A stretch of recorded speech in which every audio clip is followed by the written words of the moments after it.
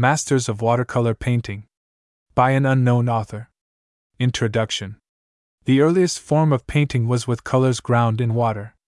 Egyptian artists 3000 years BC used this method, and various mediums, such as wax and mastic, were added as a fixative. It was what is now known as tempera painting. The Greeks acquired their knowledge of the art from the Egyptians, and later the Romans dispersed it throughout Europe.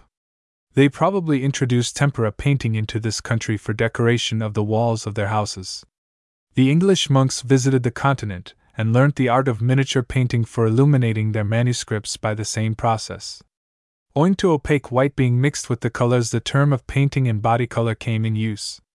Painting in this manner was employed by artists throughout Europe in making sketches for their oil paintings. Two such drawings by Albrecht Dürer, produced with great freedom in the early part of the 16th century, are in the British Museum. The Dutch masters also employed the same means. Holbein introduced the painting of miniature portraits into this country, for although the monks inserted figures in their illuminations, little attempt was made in producing likenesses.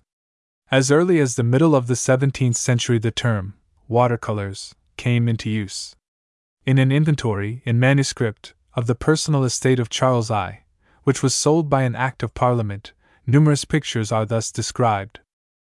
Wenceslas Haller, a native of Prague, came to England in 1637, and became drawing master to the Prince of Wales and the Duke of York. The painting of landscapes was first introduced by him into this country. He made topographical drawings with a reed pen, and afterwards added slight local colors. The earliest Englishman known to follow this style was Francis Barlow. He is principally noted for his drawings with a pen, slightly tinted, of animals and birds, with landscapes in the background. Later, Peter Monamy, a marine painter who was born in Jersey, produced drawings in a similar manner. Early in the 18th century, Peter Tillmans came to England and painted hunting scenes, race horses, and country seats. He worked in a free style and washes of color without any outlines with a pen or underlying gray tints. To a Natural History of Birds, by George Edwards, library keeper to the Royal College of Physicians, published in 1751, is added an appendix, entitled, A Brief and General Idea of Drawing and Painting in Watercolors, intended for the amusement of the curious rather than the instruction of artists. In it he states, There are two ways of painting in watercolors, one by mixing white with your colors and laying on a thick body, the other is only washing your paper or vellum with a thin water tinctured with color. After giving details of the methods to be employed, he adds, The former method of using watercolors is called painting and the other washing or staining. During the latter half of the century it became a fashion for landed gentry to have engravings made of their country seats, and antiquarian publications with illustrations were produced. These created a demand for topographical draftsmen to assist the engravers. In the catalogues of the exhibitions of the Society of Artists, the first of which was held in 1760, the drawings by these men are styled as being stained, tinted, or washed. The English school of watercolor painting was now firmly established, and several artists have been claimed to be the father of it. Amongst them were William Taverner, an amateur painter, whose drawings were never topographically correct, as he exaggerated buildings to give them a classic appearance; Samuel Scott, a marine painter and styled the English Canaletto, he was called by Horace Walpole the first painter of the age, one whose works will charm any age, and was also a friend of Hogarth. Also Alexander Cousins, born in Russia and the reputed son of Peter the Great, but lately it has been suggested that Richard Cousins, a shipbuilder, who went to Russia in 1700, may have been his father. He was sent to Italy to study art, and afterwards came to England. He professed to teach amateurs how to produce pictures without study.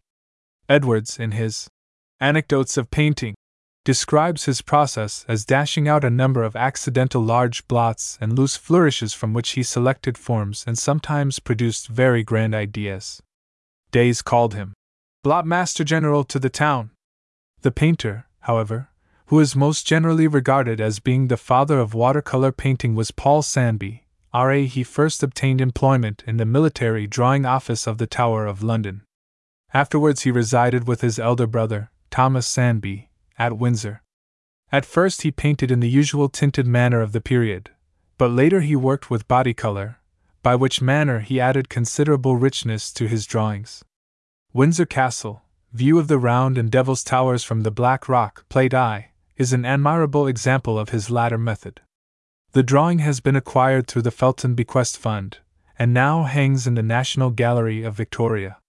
Paul Sandby was for many years the chief drawing master at the Royal Military Academy at Woolwich. He was also appointed by George III to give instruction in drawing to his sons. Plate I. The work of Francis Town has only of recent years come to be appreciated. He belonged to a Devonshire family, but the exact place of his birth is not known.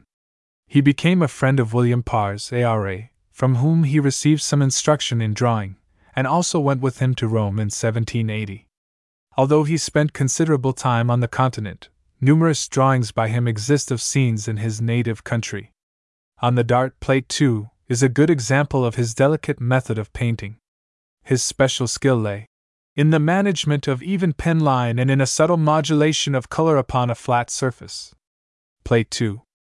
Amongst the early topographical men was Michael Angelo Rooker, ARA. The additional Christian name is said to have been given to him by Paul Sandby, under whom he studied for some time. He made pedestrian tours through England, and executed a large number of drawings, which are remarkable for their accuracy and delicate treatment, such as the village scene, Plate III. Plate III. Thomas Hearne was a contemporary with Rooker. It was a custom at this period for topographical artists to travel abroad with British embassies to foreign countries and with governors to colonial possessions. Photography had not yet been invented, and the drawings by these artists were the only means by which the majority of inhabitants of this island were able to obtain some idea of places beyond the sea. Hearne went to the Leeward Isles, as draftsman to the governor, and produced records of the scenery there. Afterwards he executed a number of drawings in this country, some of which were engraved in Antiquities of Great Britain. View of Gloucester, Plate IV, is an example of his accurate drawing, though somewhat weak in coloring. Joseph Farrington, R.A., received instruction in drawing from Wilson, and his paintings show slight evidence of it, as may be seen from the Scotch landscape, Plate V, but he simply copied nature without enduing his work with any of his master's poetic reeling. Thomas Malton, Jr., was noted for the accuracy with which he drew architectural views, many of them being street scenes in London, and they are of considerable value as records.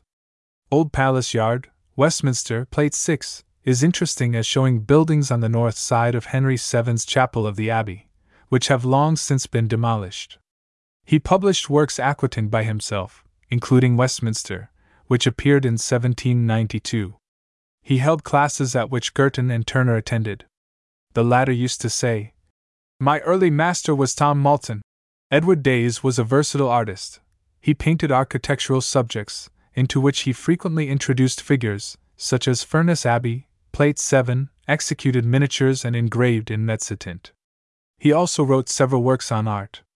Buckingham House, St. James's Park, in which a number of the beau monde are seen promenading in the park, is one of his best paintings. An engraving of it by F. D. Swaron, produced in 1793, under the title of Promenade in St. James's Park, was very popular. Plate 4. Plate V. Plate 6. Plate 7. Francis Wheatley, R.A., was a topographical artist, but is better known as a painter of genre subjects, especially by the engravings after The Cries of London. Preparing for Market, Plate 8, is a good example of his latter work, which was somewhat insipid. Plate 8. The reputation of Thomas Rowlandson, who could paint landscapes with great ability, rests upon his caricatures, which were usually drawn in outline and tinted. He lived a somewhat dissipated life, and possessed an abundant sense of humor, as displayed in the entrance to Vauxhall Gardens, Plate 9, the noted place of amusement and rendezvous of the fashionable set in the early part of the last century. Plate 9. John Robert Cousins, the son of Alexander Cousins, was the first artist at this period to break away from the trammels of topography, and to raise landscape painting in watercolors to a branch of fine art. He traveled abroad and studied principally in Italy and Switzerland. The Lake of Nemi, situated in the Campania, some 16 miles west of Rome, and reached by the famous Via Appia, has always been a favorite subject with both poets and artists.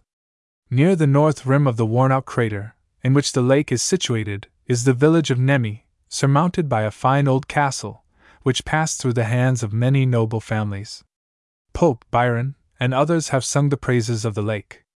Turner has left at least 5 drawings of it, one of which is engraved in Hakewells, Italy. William Pars, Richard Wilson, and other artists of the early landscape school also painted the scene. Cousins made many drawings of Nemi and the vicinity.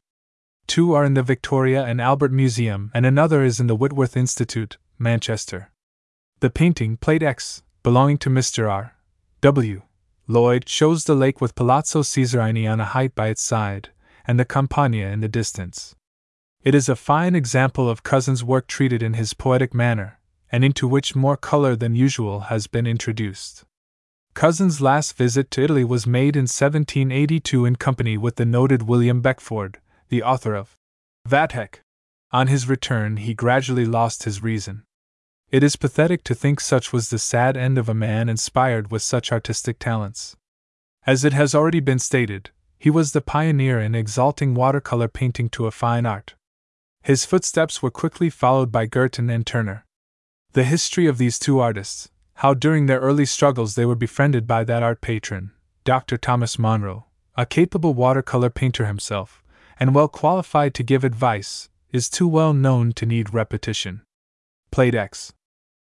Girton, during his short career, had no selfish ideas of keeping his knowledge of painting to himself. It was mainly due to his initiation that a club was started amongst a small body of young artists for the study of landscape painting. They met at each other's houses in rotation. One of its prominent members was Sir Robert Kerporter, a painter, traveler, and author, who afterwards married a Russian princess. He was living, at the time, at 16, Great Newport Street, which had formerly been a residence of Sir Joshua Reynolds, and subsequently that of Dr. Samuel Johnson. It was in this house that the first meeting of the club was held. For the purpose of establishing by practice a school of historic landscape, the subjects being designs from poetic passages. Writing in the Somerset House Gazette, in 1823, W. H. Pine, under the pseudonym of Ephraim Hardcastle, states, "This artist, Girton, prepared his drawings on the same principle which had hitherto been confined to painting in oil, namely, with local color, and shadowing the same with the individual tint of its own shadow. Previous to the practice of Turner and Girton, drawings were shadowed first entirely throughout, whatever their component parts, houses, castles, trees, mountains, foregrounds, middle grounds, and distances, all with black or gray, and these objects were afterwards stained or tinted, enriched and finished, as is now the custom to color prints. It was this new practice, introduced by these distinguished artists, that acquired for designs in watercolor upon paper the title of paintings, a designation which many works of the existing school decidedly merit, as we lately beheld in the exhibition of the painters in watercolors, where pictures of this class were displayed in gorgeous frames, bearing out in effect against the mass of glittering gold as powerfully as pictures in oil. Girton had a partiality for painting in a low tone of color and frequently on rough cartridge paper, which assisted in giving a largeness of manner to his work. The landscape, Plate 11, is, however, rendered in a brighter key than his usual practice. Plate 11. As limitation of space will not admit of giving any account of the life of Turner, already well known, it may be sufficient to say that Lucerne, Moonlight, Plate 12, was painted in 1843, and was originally in the collection of Mr. H. A. J. Munro of Novar. Ruskin, who calls it a noble drawing in his notes on his drawings by the late J. M. W. Turner, makes a mistake in the title and describes it as Zurich by Moonlight.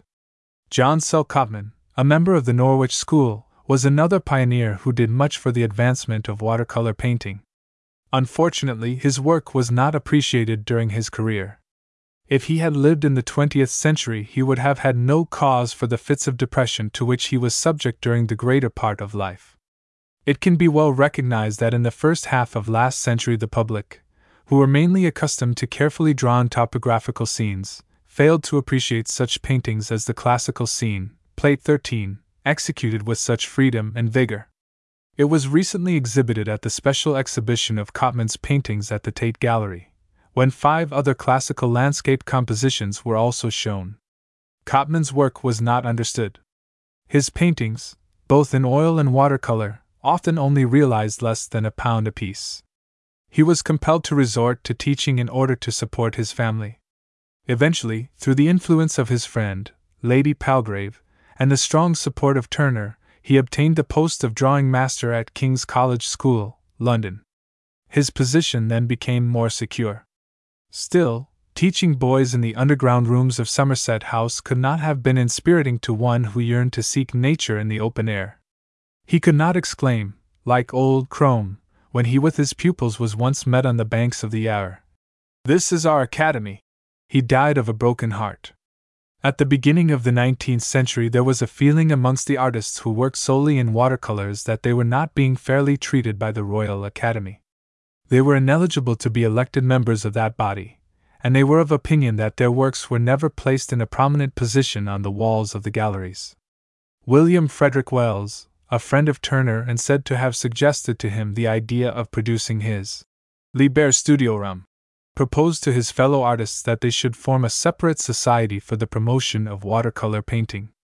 After considerable negotiations, 10 artists met together in November 1804 and founded the Society of Painters and Watercolors. The first exhibition was held in the spring of the following year at rooms in Lower Brook Street. After various vicissitudes and many changes of abode, the society, known in later years as the Old Society, eventually obtained a lease of the premises in Pall Mall East. Thus, after much roving for 17 years, a permanent home was secured, and the centenary of the occupation of these galleries has just been completed. Varley and Glover were 2 of the original members. De Wint, Copley Fielding, David Cox and Samuel Prout were subsequently elected associates, and afterwards became full members. Plate 12. Plate 13. Amongst the founders the name of John Varley stands out beyond the others. He was born at Hackney, see Plate 14, in 1778. Receiving but little instruction in art besides the assistance given to him by Dr. Monro, he became a teacher of considerable reputation. Amongst his pupils were many who afterwards became famous. To mention only a few, there were William Moretti, who married his sister, Copley Fielding, who espoused his wife's sister, W. Turner, of Oxford, David Cox, William H. Hunt, Oliver Finch, and John Linnell. Varley was a prolific worker, and contributed more than 700 drawings to the Old Society, averaging about 40 works annually. His style was broad and simple, with tints beautifully laid, without resort to stippling. He wrote some works on drawing and perspective. He also was an enthusiast in astrology, and compiled a treatise on zodiacal physiognomy. John Glover was a landscape painter and produced works, both in oil and in watercolors, into which he frequently introduced cattle. His father, having been a small farmer, may account for this partiality for animals. In watercolor painting he followed the methods of William Payne, the inventor of a gray tint known as Payne's gray, in producing foliage by splitting the hairs of his brush in order to give a feeling of lightness, and he was partial to sunlight effects, see Plate 15. He was president of the Old Society on 2 occasions, but he resigned his membership, so as to become eligible for election to the Royal Academy. He failed in his object, and joined the Society of British Artists. Glover suddenly left England in 1831, and went to the Swan River settlement in Australia. Afterwards he removed to Tasmania, where he died. Plate 14. Plate 15. Peter de Wint, a descendant of an old merchant family of Amsterdam, like Glover, painted in oils and watercolors, but his work was far superior. He selected broad and open country for his scenes, which were executed in a rich tone with a tendency to heavy uniform green. The neighborhood of Lincoln, where his wife, a sister of W. Hilton, R.A., was born, had special attractions to him. St. Albans, Plate 16, shows the abbey in the ruinous state it had become from the time of the Reformation. Its restoration was not commenced until 1856, under the direction of Sir Gilbert Scott, and completed later by Lord Grimthorpe. Anthony Van Dyck Copley Fielding belonged to an artistic family. His father was a painter, and 3 of his brothers all practiced art with success. He was one of the most fashionable drawing masters of his day, and a strong supporter of the old society. After being treasurer and next secretary, he was appointed president in 1831, which post he retained during his life. He was a most prolific worker and contributed about 1,700 drawings to the Society's exhibitions, besides showing at the Royal Academy and Royal Institution. At first his favorite subjects were lake and mountain scenery, see Plate 17. After he took up his residence at Brighton, he turned his attention to marine painting and depicted many storms at sea. It has been exaggeratedly said that Copley Fielding was perhaps the greatest artist after Turner for representations of breadth and atmosphere.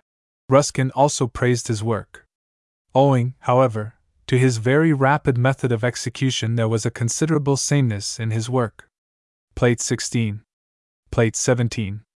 The drawings by David Cox, although executed in an apparently careless manner, give a greater rendering of atmospheric qualities and of irradiation of light with a feeling of more movement than can be found in the works of Fielding.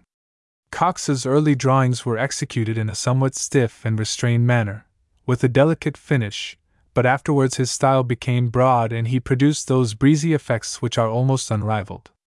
Boys Fishing, Plate 18, is an excellent example of his later work. When Cox returned to his native town, Birmingham, he devoted his attention to working in oils, and the City Art Gallery possesses a superb collection of his paintings in this medium. He was for the greater part of his life a teacher of drawing, and he published a treatise on landscape painting and effect in watercolors, in which his views are clearly stated. Asterisk. Plate 18. Samuel Prout, one of the numerous Devonshire painters, also derived a great part of his income by giving instruction in drawing and painting. Numerous drawing copies for students were produced by him by means of soft ground etching. He was at first employed by John Britton, the author of The Beauties of England and Wales, in making topographical drawings for this work. In 1819 he went to Normandy for the benefit of his health. There he turned his attention to producing those paintings of cathedrals and picturesque buildings for which he is noted. Later he traveled through Germany and Switzerland to Italy, and visited Rome and Venice, see Plate 19. Afterwards he published facsimiles of many of the drawings executed during these tours on the continent. They were produced in lithography by himself on the stone, an art in which he greatly excelled. The architectural drawings by Prout are remarkable for their picturesque treatment, rather than for correctness of construction. Details are sparsely indicated by the use of a reed pen. Bright effects of light and shade are, however, given, and the introduction of groups of figures add brilliancy to these paintings. Plate 19. James Duffield Harding, like Prout, from whom he received some lessons, also excelled in lithography. Many of his paintings were reproduced by him in a publication entitled Sketches at Home and Abroad. He visited Italy on 2 occasions. Vico, in the Bay of Naples, between Castellamare and Sorrento, Plate XX, is an example of his free manner of painting. An engraving of it appeared in the Landscape Annual, in 1832. He was a member of the Old Society, and also painted in oils. William Henry Hunt, familiarly called Old or Billy Hunt in his latter years by his fellow artists, to distinguish him from William Holman Hunt, was an artist with a style peculiar to himself. He painted figures, especially young rustics, with a sense of humor, but he is chiefly noted for his exquisite fruit and flower pieces, which were executed with great delicacy and with a remarkable power of rendering the effects of light and shade on the surface of the objects. To obtain these he would roughly pencil out, say, a group of plums, and thickly coat each one with Chinese white, which would be left to harden. On this ground he afterwards painted his colors with a sure hand. By this means he would obtain a brilliant effect. Further, to enhance it, he would make free use of the knife on the various surroundings to give a contrast, and at the same time to produce a feeling of texture on the various surfaces, so as not to have a monotonous and flat appearance. This method of scraping up portions of the surface of the paper is clearly shown in Plucking the Fowl, Plate 21. Plate XX. Plate 21. James Holland commenced his artistic career by painting flowers on pottery at the factory of James Davenport at Burslem. He came to London and continued to paint flowers. After a visit to Paris, he devoted himself to landscapes. Subsequently, he visited Venice and produced, in both oils and watercolors, some excellent paintings remarkable for their brilliant coloring. See Plate 22. Plate 22. James Baker Pine, born at Bristol, was a self-taught artist. He also is noted for his brilliant coloring, but there is a want of solidity in his painting. He visited the continent and traveled as far as Italy. See Plate 23.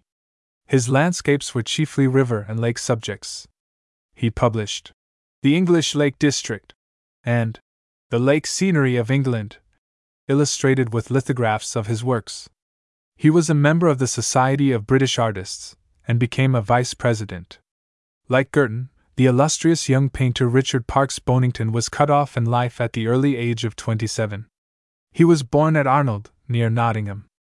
While still a boy, he was taken by his parents to Calais, where he received some instruction in watercolors from Francia. Later, the family settled in Paris. Here Bonington resided the greater part of his life.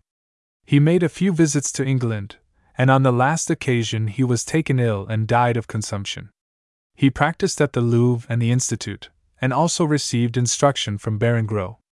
His paintings, in oil and watercolors, were almost entirely executed in France. He, however, made one visit to Italy. In Paris his works were chiefly architectural with street scenes, admirably executed, whilst his landscapes with fine atmospheric effects, see Plate 24, display great freedom in execution. It is somewhat remarkable that after Cotman and Bonington had, in the first part of the 19th century, developed a style so greatly appreciated at the present time, so many of the landscape painters in watercolors in the early Victorian era should still have adhered to the old restricted methods. Constable exercised considerable influence on the French landscape painting in oil, whilst Bonington showed the French artists the capabilities of watercolors, which they did not fail to appreciate. Plate 23. Plate 24. H. M. Cundall. Windsor Castle, View of the Round and Devil's Towers from the Black Rock. By Paul Sandby, R.A. Size, 11 3/4 times 17 1/4 in. Acquired by the National Art Gallery of Victoria, Melbourne. On the Dart. By Francis Town. Size, 7 times 9 3/4 in. In the possession of A. E. Hutton, Esq.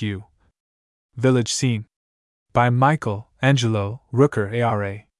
Size, 14 1/2 times 18 1/4 in. In the possession of Victor Rienecker, Esq. View of Gloucester. By Thomas Hearn. Size, 7 1/2 times 10 1/2 in. In the possession of Victor Rienecker, Esq. Scotch Landscape. By Joseph Farrington, R.A. Size, 20 3/4 times 33 3/4 in. In the possession of Victor Rienecker, Esq. Old Palace Yard, Westminster. By Thomas Malton, June. Size, 13 by 19 inches. In the possession of R. W. Lloyd, Esq. Furness Abbey, Lancashire. By Edward Days. Size, 27 1/2 times 20 3/4 in. In the possession of Victor Rienecker, Esq. Preparing for Market. By Francis Wheatley, R.A. Size, 14 by 10 inches. In the possession of Messrs. Thos. Agnew and Sons. Entrance to Vauxhall Gardens. By Thomas Rowlandson. Size, 9 by 12 in. In the possession of Victor Rienecker, Esq. Lake Nemi. By John Robert Cousins. Size, 14 1/2 times 21 inches. In the possession of R. W. Lloyd, Esq. Landscape. By Thomas Girton. Size, 12 1/4 times 20 1/2 in. In the possession of R. W. Lloyd, Esq. Lucerne Moonlight. By J. M. W. Turner, R.A. Size, 11 1/2 times 18 3/4 in. In the possession of R. W. Lloyd, Esq. Classical Scene. By John Sell Cotman. Size, 11 1/2 times 8 1/4 in. In the possession of G. Bellingham Smith, Esq. Hackney Church. By John Varley. Size 11 by 15 inches. In the possession of R. W. Lloyd, Esq. View in North Wales. By John Glover. Size 16 times 23 inches. In the possession of Victor Rienecker, Esq. St. Albans. By Peter de Wint. Size 9 3/4 times 14.5 in. In the possession of R. W. Lloyd, Esq. Lake Scene. By A. V. Copley Fielding. Size 12 1/4 times 16 in. In the possession of Victor Rienecker, Esq. Boys Fishing. By David Cox. Size 10.5 times 14.5 in. In the possession of R. W. Lloyd, Esq. Palazzo Contarini Faison on the Grand Canal, Venice. By Samuel Prout. Size 16 times 11.5 in. In the Victoria and Albert Museum. Vico, Bay of Naples. By James Duffield Harding. Size 8.5 times 11 3/4 in. In the possession of Victor Rienecker, Esq. Plucking the Fowl. By William Henry Hunt. Size 13 3/4 times 14.5 in. In the possession of R. W. Lloyd, Esq. A Shrine in Venice. By James Holland. Size 9 3/4 times 6.5 in. In the possession of Victor Rienecker, Esq. View in Italy. By James Baker Pine. Size 10 3/4 times 17 inches. In the possession of R. W. Lloyd, Esq. Near Jumiages. By Richard Parks Bonington. Size 8 3/4 times 12.25 in. In the possession of Messrs. Thos. Agnew and Sons,